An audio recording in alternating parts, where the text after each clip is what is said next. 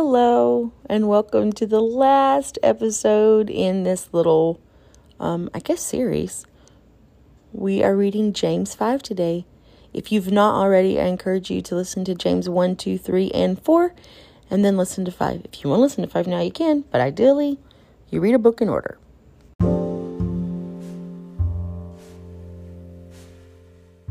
Hi, friends. This is Bethany Jennings, and you're listening to We Should Talk. It's a podcast where we talk about anything and everything to encourage, equip, and empower you to be a decent human. Let's talk. All right, here we are with James 5, the last chapter of James. I encourage you, get your Bible out, get your app out, get your journal out, whatever works for you, or just listen, whatever works. I'll be reading ESV, maybe some KJV, and as always, probably a little bit of Bethany Jennings version in there somewhere. All right, let's start with verse 1. This is like a warning to the rich. Come now, you rich, weep and howl for the miseries that are coming upon you. Your riches have rotted, and your garments are moth-eaten. Your gold and silver have corroded, and their corrosion will be the evidence against you and will eat your flesh like fire. You have laid up treasure in the last days. Behold, the wages of the laborers who mowed your fields, which you kept back by fraud, are crying out against you. And the cries of the harvesters have reached the ears of the Lord of hosts. You have lived on earth in luxury and in self-indulgence. You have fattened your hearts in the day of slaughter. You have condemned and murdered the righteous person. He does not resist you. Man, I wish I could say I didn't know people like that, but I have known some people who would cheat people just to get a few extra bucks. Sad. They're going to hell. So this next portion, starting on verse 7, talks about patience and suffering. Those people who were not resisting and were being murdered by the rich. Remember, verse 6 says, you have condemned and murdered the righteous person, and he doesn't resist you. Verse 7, be patient, therefore, brothers, until the coming of the Lord. See how the farmer waits for the precious fruit of the earth, being patient about it until it receives the early and the late rains. You also be patient. Establish your hearts, for the coming of the Lord is at hand. Do not grumble against one another, brothers, so that you may not be judged. Behold, the judge is standing at the door. He's so close. We do not have time to be fighting with each other, y'all. We don't have time for these pointless quarrels. I believe this and you believe that and you believe. Standards that are not biblical absolutes. We should, as an apostolic body, as a Christian people, we should not be fighting more about that than we are spreading the gospel. I believe 100% in holiness. 100% in holiness. And I am not condemning or condoning those who have stricter standard or a looser standard than what me and my husband and my bishop and pastor preach and believe and live. I'm not saying that at all. What I am saying is we can get so busy fighting with one another about stuff that we don't spread the gospel. We got to get the gospel out. Jesus is coming. So verse 10, as an example of suffering and patience, brothers, take the prophets who spoke in the name of the Lord. Behold, we consider those blessed who remained steadfast. You have heard of the steadfastness of Job, or the patience of Job, is what we always like to say. You've heard of the patience. That's what KJV says. Behold, we count them happy which endure. Ye have heard of the patience of Job, and have seen the end of the Lord, that the Lord is very pitiful and is of tender mercy. So ESV says, behold, we consider those blessed who remain steadfast. Ye have heard of the steadfastness of Job, and you have seen the purpose of the Lord, how the Lord is compassionate and merciful. But above all, my brothers, do not swear, either by heaven or by earth or by any other oath, but let your yes be yes and your no be no, so that you may not fall under condemnation. Is there anyone among you suffering? Let him pray.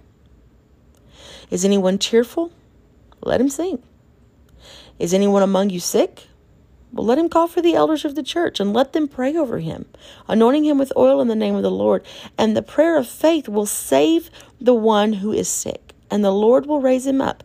And if he has committed sins, he'll be forgiven. Therefore, confess your sins to one another and pray for one another that ye may be healed. The prayer of a righteous person has great power as it is working. KJV verse 16 says, confess your faults one to another and pray for one another that ye may be healed. The effectual and fervent prayer of a righteous man availeth much. The prayer of the righteous man has great power as it's working. I want to be righteous so that my prayers can do what they're supposed to do. My goodness. Verse 17. Elijah was a man with a nature like ours, and he prayed fervently that it might not rain. And for 3 years and 6 months it did not rain on the earth. Then he prayed again, and heaven gave rain, and the earth bore its fruit. My brothers, if anyone among you wanders from the truth, and someone brings him back, let him know that whoever brings back a sinner from his wandering will save his soul from death and will cover a multitude of sins. Jesus, have mercy. I think sometimes we get stuck up here at the, if anyone's among you sick, let him call the elders. I think we get stuck up there. We kind of skip the other, if anyone among you's. Verse 13, is anyone among you suffering? Let him pray. If you're going through stuff, if you're struggling with things mentally, physically, if you are suffering, you need to be praying. If you're cheerful and everything's going great for you, wonderful. You ought to be singing praises. If you're sick, call the elders. Let them pray for you. At the very bottom, though, in verse 19, it says, my brothers, if any one of you wanders from the truth and someone brings him back, let him know that whoever brings back a sinner from his wandering will save his soul from death and will cover a multitude of sins. We've got to quit fighting about stuff that doesn't matter.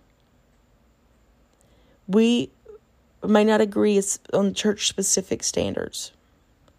Biblical absolutes are unmovable, and I'm not arguing those. That's not what this is about. But there are too many people who have not even heard the name of Jesus. There are too many people who are living in hell on earth, and they're not even sure if God is real. And there are too many people who have experienced this truth and have wandered away, who just want to come home. But who wants to come to a house where there is constant fighting and bickering? I feel like so much of James is about that very thing. Managing your mouth. James 1, he talks about if you have, how did he say it? If you profess to be religious and you don't bridle your tongue, your religion's worthless. Then he talks about, in another chapter, he talks about if you can tame your tongue, you can tame your whole body. And he talks about your tongue it's a little fire that can burn down a whole forest. Your mouth can burn down it can destroy your entire life. James 5 is talking about this bickering back and forth that can destroy not just your life, but the hope of salvation for others. Man, I love James, y'all. I love the book of James. James is not a hard read, honestly. I know there are some books of the Bible that are like, it feels like reading the phone book with the these and the thous and the begats and the numbers and all of that. But James, not a hard read. Honestly, you could probably read more on accident scrolling mindlessly through social media than you would read in James. Like, just take a second, read James. If you can read on social media, you can read in the Bible app. Just saying. Make it priority. All right, friends, this has been the book of James. I would love to hear your thoughts on it. You, of course, can always message me. I think there's a way for you to send something through this podcast, maybe. If not, you can always hit me up on Instagram. BETHANYLAYNEJENNINGS, Bethany Lane Jennings. That's how you will find me on Instagram. You're more than welcome to send me messages on your thoughts. Who knows? They may show up and be shared. I appreciate you guys. Thank you for listening. And don't forget to read your Bible and pray today.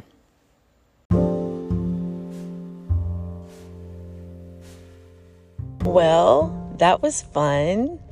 I'm glad you stuck around for the whole thing. And thank you for talking to me today.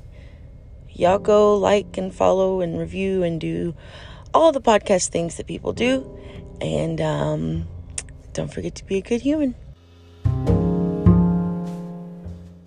You have just completed season 1 of the We Should Talk podcast with Bethany Jennings, a podcast for decent humans. I'm so happy that you've been along for the journey, and we're going to talk some more as soon as season 2 comes out. Cannot wait to see you. I hope you have a wonderful time of personal growth and becoming a decent human from now till then. We'll talk soon.